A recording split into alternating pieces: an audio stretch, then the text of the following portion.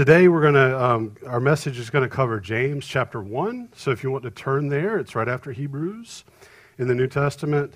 We're going to go through James chapter 1, verses 1 through 18. So kind of pick this passage. We did the James Bible study with the students, and then the Ironman, the men's Bible study as well. We did James as well. So it just made sense, right? Bob came to me and asked, I said, we'll start James 1, right?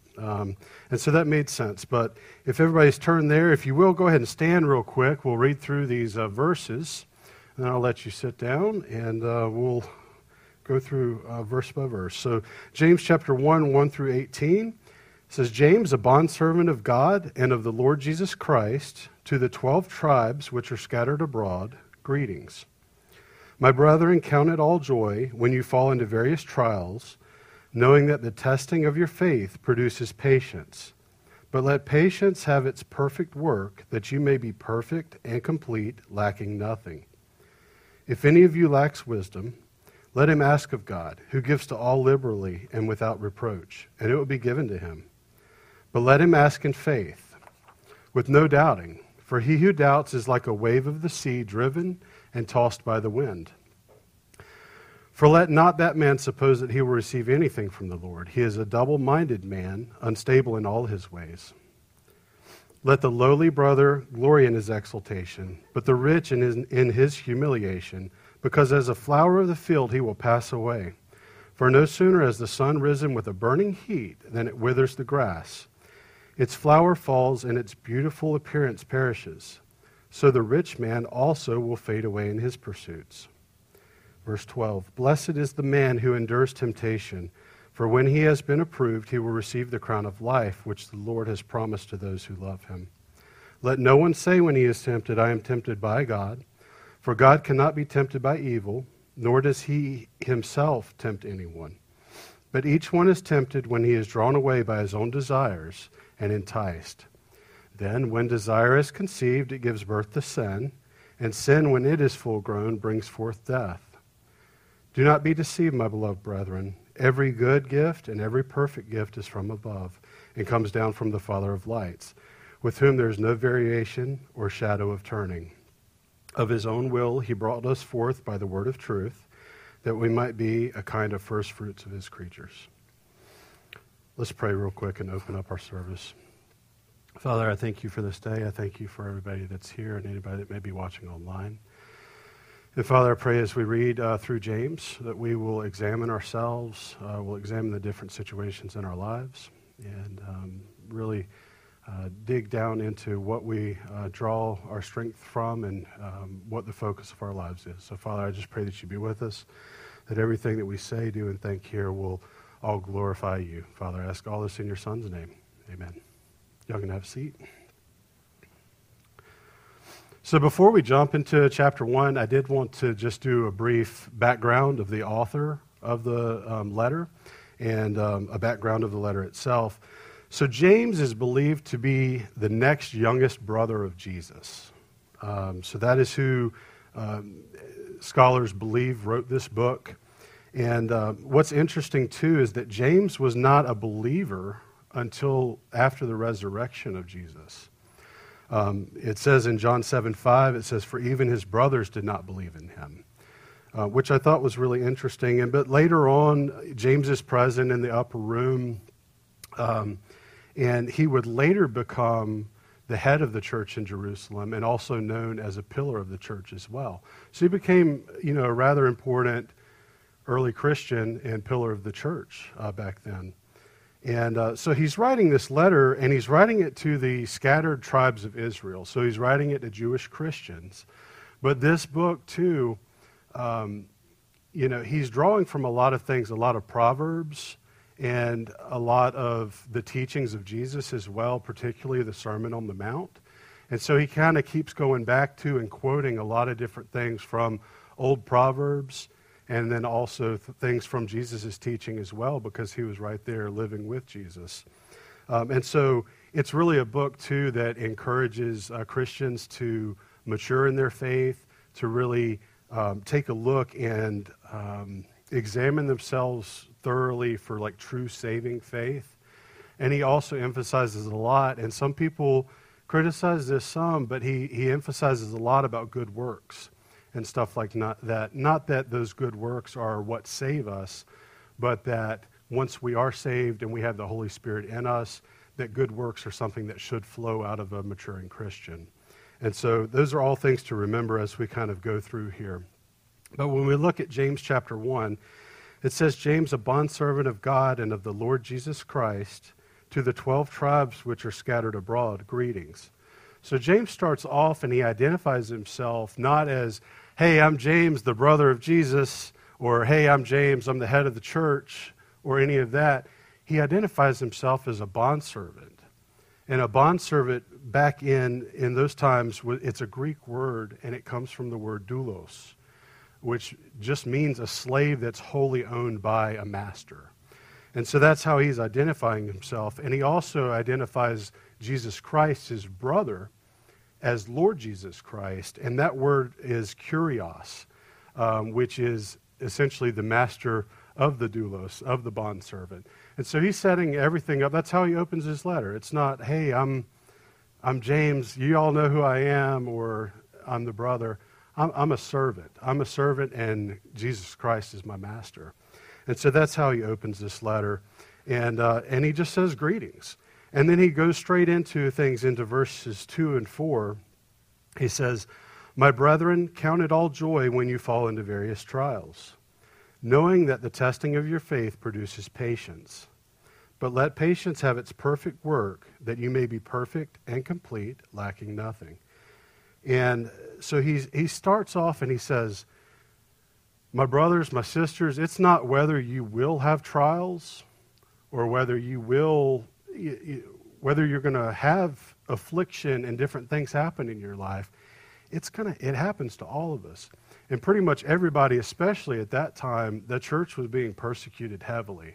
So this all made a lot of sense to them, but it really makes a lot of sense to us as well. And so I'm sure like if we stopped right now and went like person to person throughout the room and said, hey, these are trials that I've overcome, or these trials that I'm going through right now, we could probably be here till next week, right? We've all been through different things. And so James is saying you're supposed to count it all joy when you fall into those various trials. And I like, too, that wording. Some translations may say when you meet various trials, but I love that wording of like fall into them, right? It's just that it just happens, right? Like things happen in life, and sometimes we don't expect them. Most of the time we don't expect them. And so that's what James is showing to us. He's saying, have y'all felt like you've ever been thrown into the deep end of the pool? You don't know how to swim? And maybe you were wearing your cement shoes that day. Right? That seems to be when things happen. He's saying these things are going to happen, but we are to count it all joy. And so what I wanted to do is I wanted to take a look at one of God's servants, one of his greatest people in the Bible. And we'll turn there in a second, but one that God stated as being blameless, upright, and how he dealt with trials and afflictions. So if you guys will turn to Job chapter 1, and we'll look at verses 13 to 22. That's Job 1, 13 to 22. This is in the Old Testament right before Psalm. But while you guys turn there, so right before these verses that we're about to read, God and Satan are having a discussion. So Satan approaches God, and he starts speaking to God, and he says, God says to Satan, he says, have you considered my servant Job, that there is none like him on earth? So that's how Job's described, and he says he's a blameless and an upright man, one who fears God and shuns evil. And Satan is sure in verse 11, right after God said that if all the blessings that God had given Job, because he was well off and he had a big family, everything was going pretty well for Job, Satan's sure if all that is stripped from Job, that Job will curse the name of God. And so God gives Satan permission. He gives Satan permission to lay his hand on anything that Job has, but at this time, just not on Job himself or his life. And so that's where we start off in verse 13. And so I'll read through these as well. It says, "Now there was a day when his sons," this is Job's sons, "and daughters were eating and drinking wine in their oldest brother's house. And a messenger came to Job and said, 'The oxen were plowing and the donkeys feeding beside them when the Sabeans raided them and took them away. Indeed, they have killed the servants with the edge of the sword, and I alone have escaped to tell you.' While he was still speaking, another also came and said, 'The fire of God fell from heaven and burned up the sheep and the servants and consumed them, and I alone have escaped to tell you.' While he was still speaking, another also came and said, 'The Chaldeans formed 3 bands, raided the camels, and took them away, yes, and killed the servants with the edge of the sword, and I alone have escaped to tell you.' While he was still speaking, another also came and said, 'Your sons and daughters were eating and drinking wine in their oldest brother's house. And suddenly a great wind came across the wilderness and struck the 4 corners of the house, and it fell on the young people, and they're dead. And I alone have escaped to tell you.' Then Job arose, tore his robe, shaved his head, fell to the ground and worshipped, and said, 'Naked I came from my mother's womb, and naked shall I return there. The Lord gave, and the Lord has taken away. Blessed be the name of the Lord.' In all of this, Job did not sin or charge God with wrong." Well, I repeat all of that. This is like bad news after bad news after bad news after bad news. And it just kind of progressed, keep getting worse to the point that he lost his children. And so thinking back to what James had said to us, James is saying, my brethren, count it all joy when you fall into various trials. And Job, he has all this loss, and yes, he's mourning all of that loss. He tears his robe, he shaves his head, he falls to the ground, but he starts to worship God. And we see later, like, this is just the beginning of Job's trials. But he is truly a good example of a patient and a steadfast believer. So we read just a second ago, he lost his children, he lost his livelihood. But in chapter 2, Satan goes on and is given permission. He also, Job experiences boils all over his body. So he experiences physical pain as well. And in that, Job 2:10, he says, "Shall we indeed accept good from God, and shall we not accept adversity? In all this, Job did not sin with his lips." So more bad stuff happens to Job. And he's saying, listen, I accept good from God. Should I not also accept the adversity that's in my life? And that is a great example of counting things as joy when we go through trials. Job's later critiqued and mocked by his friends. They, just like our verse in John, our passage that we read for the kids, his friends are coming to him and saying, your sin has done this to you. Like, this is why you're going through all of this. And Job persists. He never curses God. He does go through a spout where he curses his own life, his own birth, wishes he had never been born. Right? So he's mourning. He's feeling all of this, for real, but he is not blaming it on God, and he's not cursing God. And at the end of the account of Job, in chapter 42, Job's restored. He's restored with twice the amount of livelihood that he had before. And he's also given 7 sons, 3 daughters. He lived to be an old age, saw 4 generations of his family grow up. So there is reward in all of that. So I'd like us to go back to James chapter 1, and we'll look at verses 3 and 4. James says, we're to count it all joy when we go through trials, but it says, knowing that the testing of your faith produces patience. And some of your translations may say steadfastness. But let patience have its perfect work, that you may be perfect and complete, lacking in nothing. And this takes us to the first main point of today's message. The trials we experience are tests of our faith. And they are things to bring honor and glory to God. So the the trials that we go through, are tests of our faith, and they're things to bring honor to God. Faith is not something that's produced during the trials. It's something that's testing how much faith and what faith you have during those trials. And it's not only to reveal our faith to ourselves, which I think is important, really being able to stop and lean on our faith in God, but also it shows it to others as well.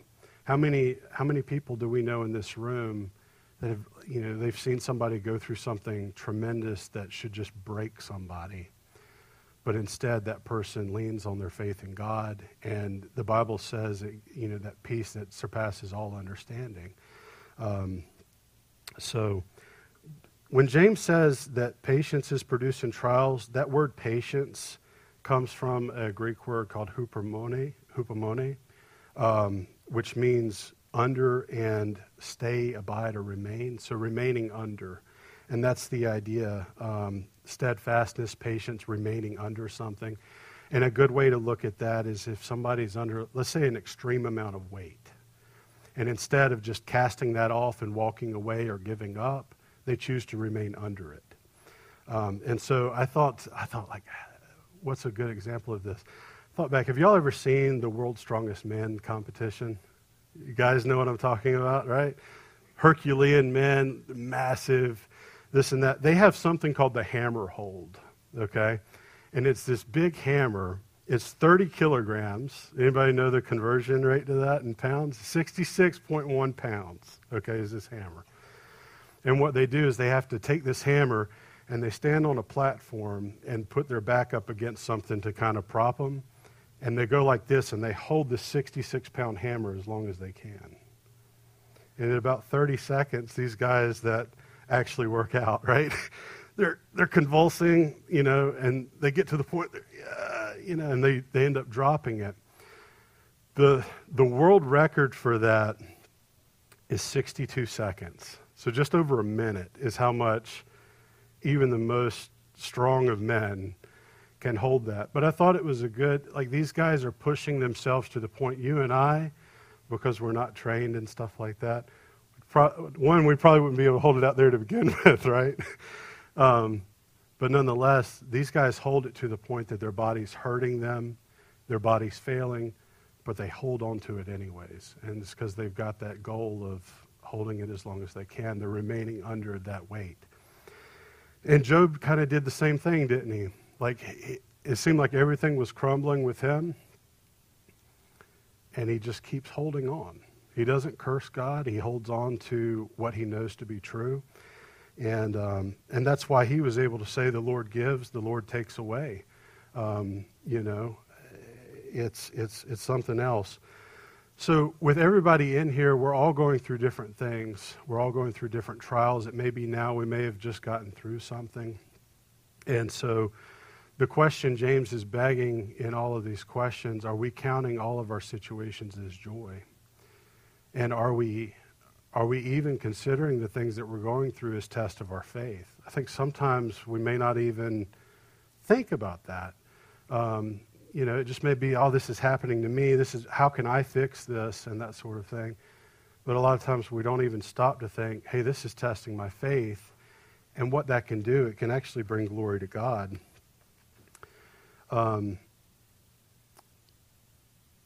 The question too, am I complete, lacking nothing? That's what James says. He says, be patient, be steadfast in all of these trials that you're going through. Let that patience, let that steadfastness have its perfect work in you.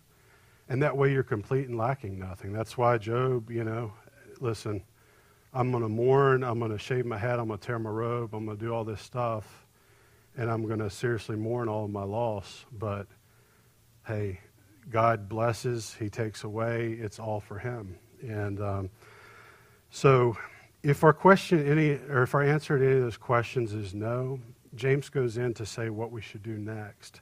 And that is, he urges us to pray for wisdom. So in verse 5, James says, if any of you lacks wisdom, let him ask of God, who gives to all liberally and without reproach, and it'll be given to him. So during seasons of trials, afflictions, all of these things, it's absolutely an appropriate and a necessary time to ask for wisdom. because I think us all being adults in here and some kids, this is a good lesson to learn as well. As you go through different things in life, and especially during trials and times of affliction, we a lot of times make decisions out of fear, right? We do things out of fear, out of our own weakness, out of despair. And so a lot of times we do things that we ordinarily would not do, or make decisions we ordinarily would not make, or we say things too that we ordinarily wouldn't say. And so the promise here is to ask God for wisdom, and God will give it to you, and he'll give it to you liberally, in abundance.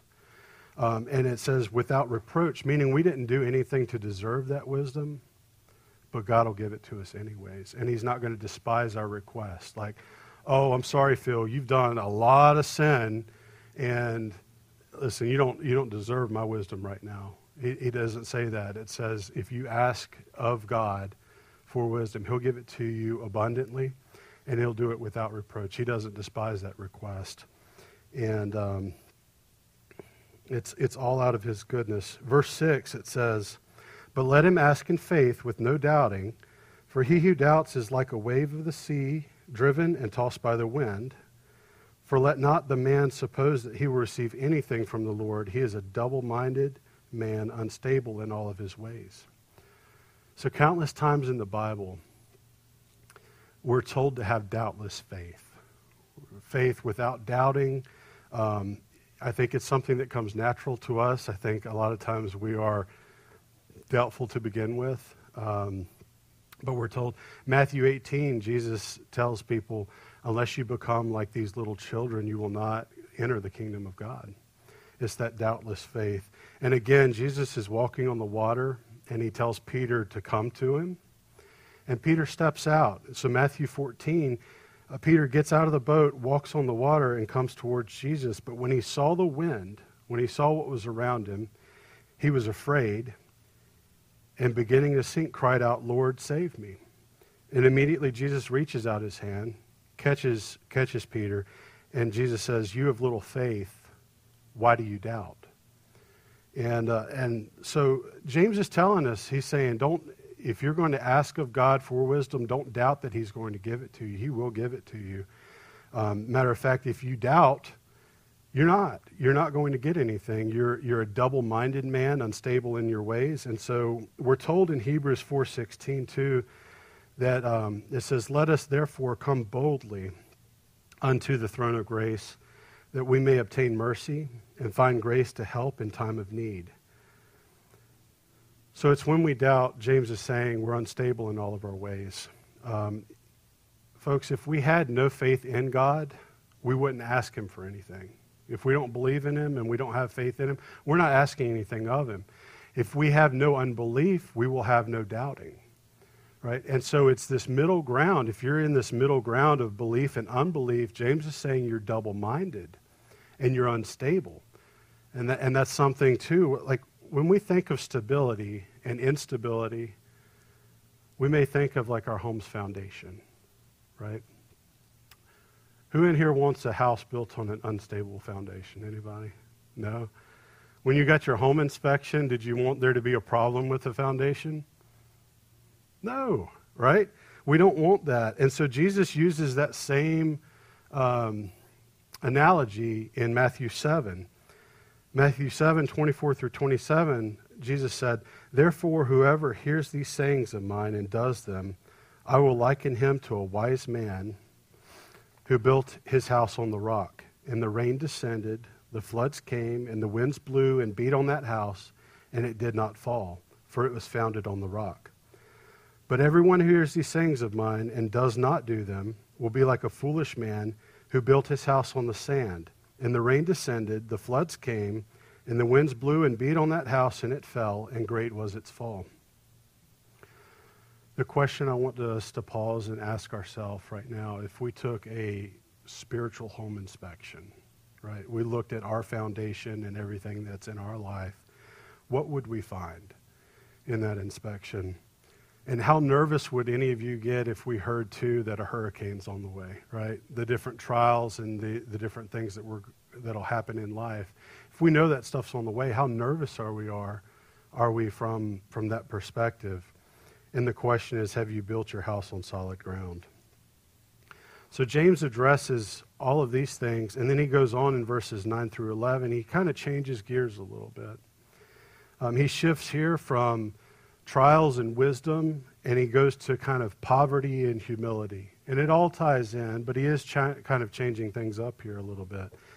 So in verses 9 through 11, James says, "Let the lowly brother glory in his exaltation, but the rich in his humiliation, because as a flower of the field he will pass away.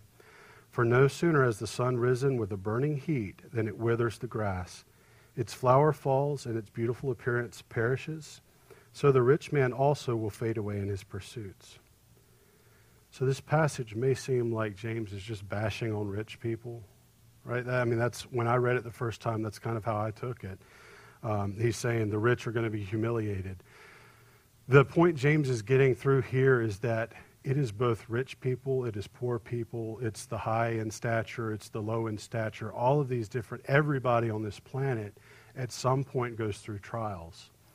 And so in the first verse where it's saying, "Count it all joy, my brethren, when you go through trials," James is saying, whether you're rich or poor, you're to count it all joy.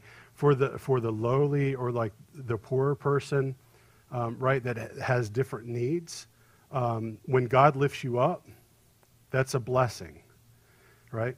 And as a like if a richer person happens to be put down or humiliated or any of that as well, that's also a time to count as joy, because he's being humbled, and so everything is to be considered in light of eternity. So that's it. James is reminding all Christians, rich, poor, everybody in between. He's saying, place your identity in God and not in the things of this world. Matthew 6 says the same thing, and this is a familiar passage to most. But it says, "Do not lay up for yourselves treasures on earth where moth and rust destroy and where thieves break in and steal, but lay up for yourselves treasures in heaven where neither moth nor rust destroys and where thieves do not break in and steal. For where your treasure is, there will your heart be also." James also reminds us too, like our lives are finite. He's saying, we've heard like several passages too, like our lives are a vapor and that sort of thing, here today, gone tomorrow. And James is saying the same thing. He's saying the grass grows, it withers just as soon as the heat hits it. It's like that, y'all. And so he's trying to remind everybody as well to not only count your blessings through the midst of trials that will come, but that also we should have that eternal perspective, and that can help us through times of trial as well, that this is not forever. And that's a good thing to remember. In verses 12 through 15, James goes on. He says, "Blessed is the man who endures temptation, for when he has been approved, he will receive the crown of life, which the Lord has promised to those who love him. Let no one say when he is tempted, 'I am tempted by God,' for God cannot be tempted by evil, nor does he himself tempt anyone. But each one is tempted when he is drawn away by his own desires and enticed. Then when desire is conceived, it gives birth to sin, and sin, when it is full grown, brings forth death." When James says in verse 12, "Blessed is the man that endures temptation," it's something that should give us all hope. Like everybody in this room, it should be something that gives us all hope. Because I believe everybody in here at some point is tempted, and we can expect those temptations to continue in this life. And so that gives us the opportunity. James is saying, if you're someone that endures temptation, you're blessed. And so that's something to look, a silver lining, right? That these things come, if we endure them, we will be blessed and rewarded one day. Verse 13, it says, "Let no one say when he is tempted, 'I am tempted by God,' for God cannot be tempted by evil, nor does he himself tempt anyone." James is getting forward the fact that God is holy, he's perfect, he's just, he's righteous, all of these things. He's not tempted of evil himself. He doesn't tempt other people with evil. And so that all the temptations, all the evilness in the world that we see today is not of him. And It seems like a simple point, but I think sometimes we forget it. We sometimes question or have heard people question too, like, why does God allow all this bad stuff to happen? And that's certainly probably a talk for another day, but this is what James is saying too. He's saying God's not tempting you. And it brings us to our second main point of today. We're not tempted by God. We're tempted when we are drawn away by our own desires. So we're not tempted by God. We're tempted when we're drawn away by our own desires, drawn away from God. Verse 14, it says, but each one is tempted when he is drawn away by his own desires and enticed. I'm going to go through and read a passage out of 2 Timothy. And this passage talks about perilous times and perilous people. But it's a good kind of test of some of the different selfish desires that we can experience, or the attributes that we can have that can be things that draw us away from God. So in that passage, 2 Timothy 3, 1 through 4, it says, but know this, that in the last days perilous times will come, for men will be lovers of themselves, lovers of money, boasters, proud, blasphemers, disobedient to parents, unthankful, unholy, unloving, unforgiving, slanderers, without self-control, brutal, despisers of good, traitors, headstrong, haughty, lovers of pleasure rather than lovers of God, having a form of godliness but denying its power, and from such people turn away. Like I said before, if any of these attributes or actions or things that we can see in ourselves, it's a lot of descriptions of people. But if these are things that are present in our lives, these are things that will draw us away from God. And James says when that happens, it's when we're bringing in temptation into our lives. And so I would ask too, a lot of those things we can apply to ourselves. Are we lovers of money? Are we lovers of ourselves? Do we have no sin in our lives? Are we grateful or ungrateful for our situation? Are we unloving to others? There were some other words in there too. It says brutal. Like, are we compassionate to other people in their circumstances and empathetic? Are we headstrong? Are we obstinate and self-willed? Are we haughty? Are we arrogantly superior to other people and acting that way? Do we love our own pleasure more than we love God and obeying Him? And so if we're obeying the 9th commandment, right, to tell the truth and to not bear false witness, right, if any of those answers are yes, like I've got some of that going on in my life. Perhaps I'm not obeying my parents, or I'm, a lover of myself and not loving other people. These are things that open ourselves up to other temptations. And James goes on in verse 15. He gives us a biblical biology lesson, which I love. He says, step 1, step 2, step 3, step 4, right? And so he says, when desire has conceived, it gives birth to sin, and sin, when it's full grown, brings forth death. And so he's doing this in a very relatable way. We've all, at some point, everybody in this room has been conceived, okay? And we all were birthed, so here we are. And we've all either grown up or we're in the process of growing up. And at all point, we will one day pass away, or if we're saved and God comes back or Jesus comes back, we'll go with Him. But all of these things are very relatable. It's a very relatable way of going about things. And so in study, I thought, what is a great example of when desire has conceived and then it gives birth to sin and that leads to death? And I thought about King David in 2 Samuel. So 2 Samuel 11, I'm not going to go through and read that passage, but I will sum it up. It's a cautionary tale, and I think it's something that we can really learn and pull through today. So King David was not where he was supposed to be at this time. It was a time where kings were supposed to be off into battle. Instead, the Bible says that David stayed in Jerusalem. So he's where he wasn't supposed to be at the time. And he wakes up and he watches a woman bathing, and she was very beautiful, and he desired her and inquired about her, and quite literally his desire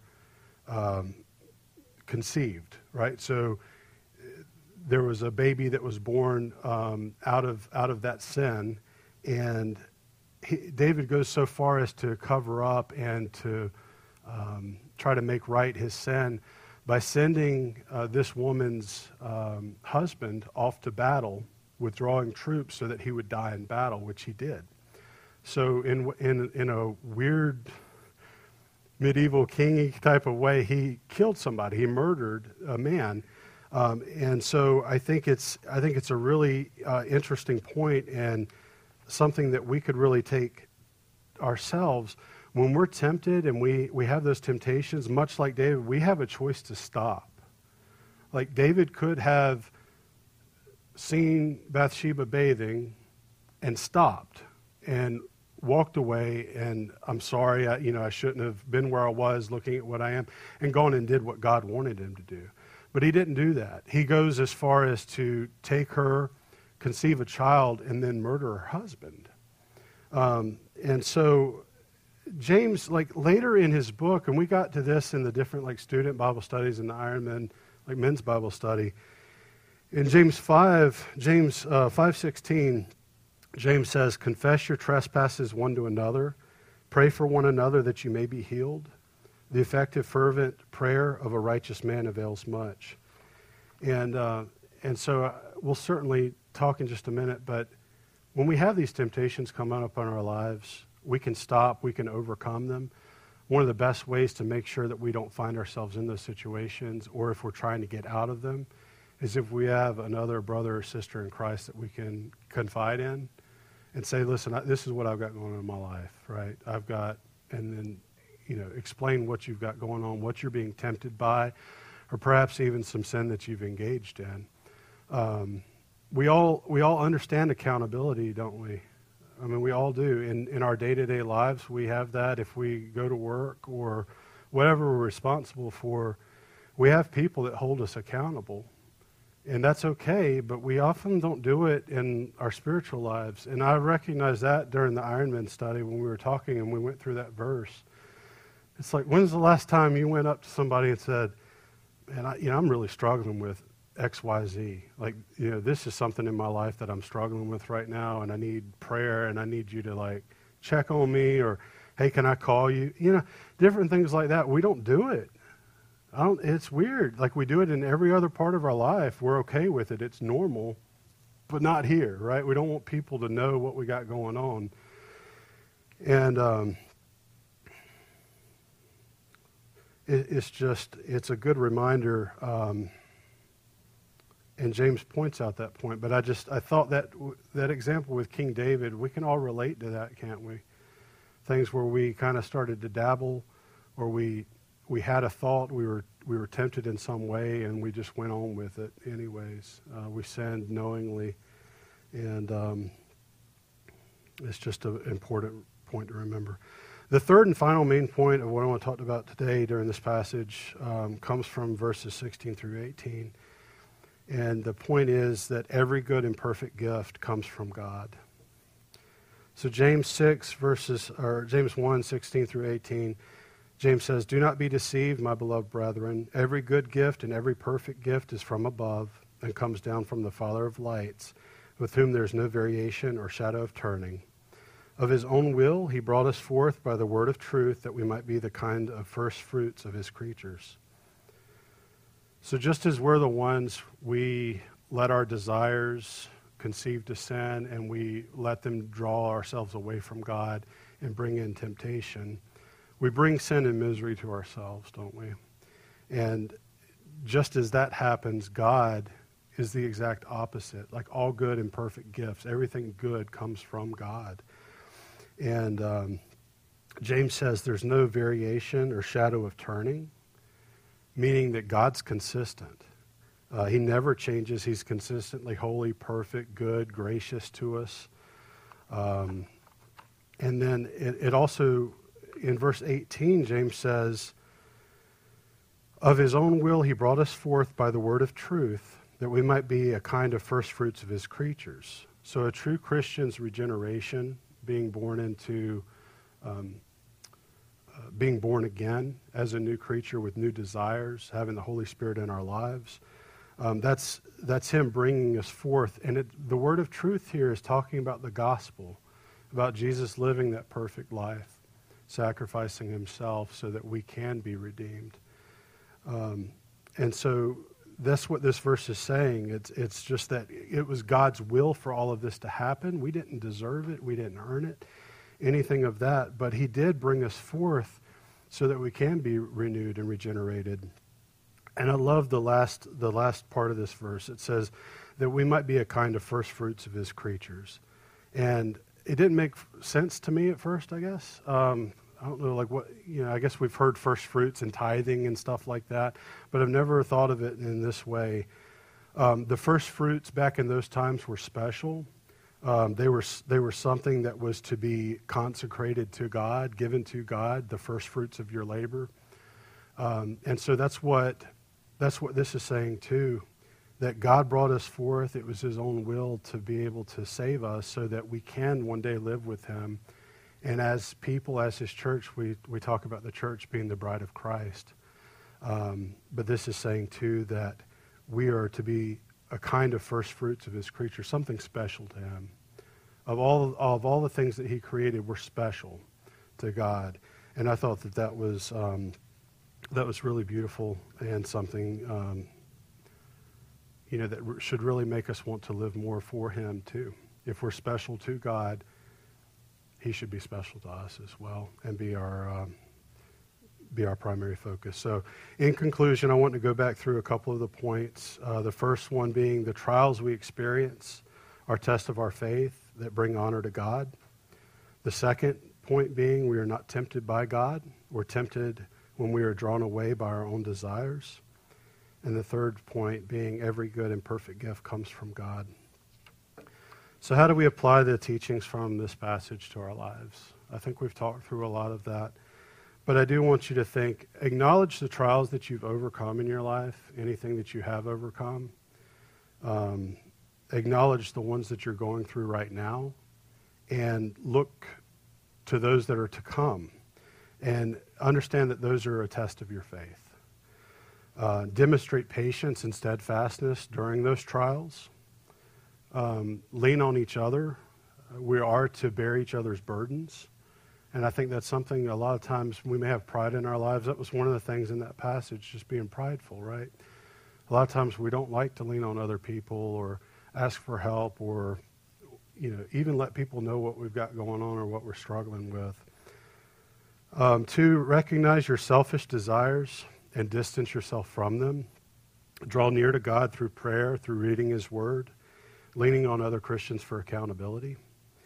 Overcoming temptation pleases God, and he will reward us for it. And 3rd, thank God for every good and perfect gift he's given to you.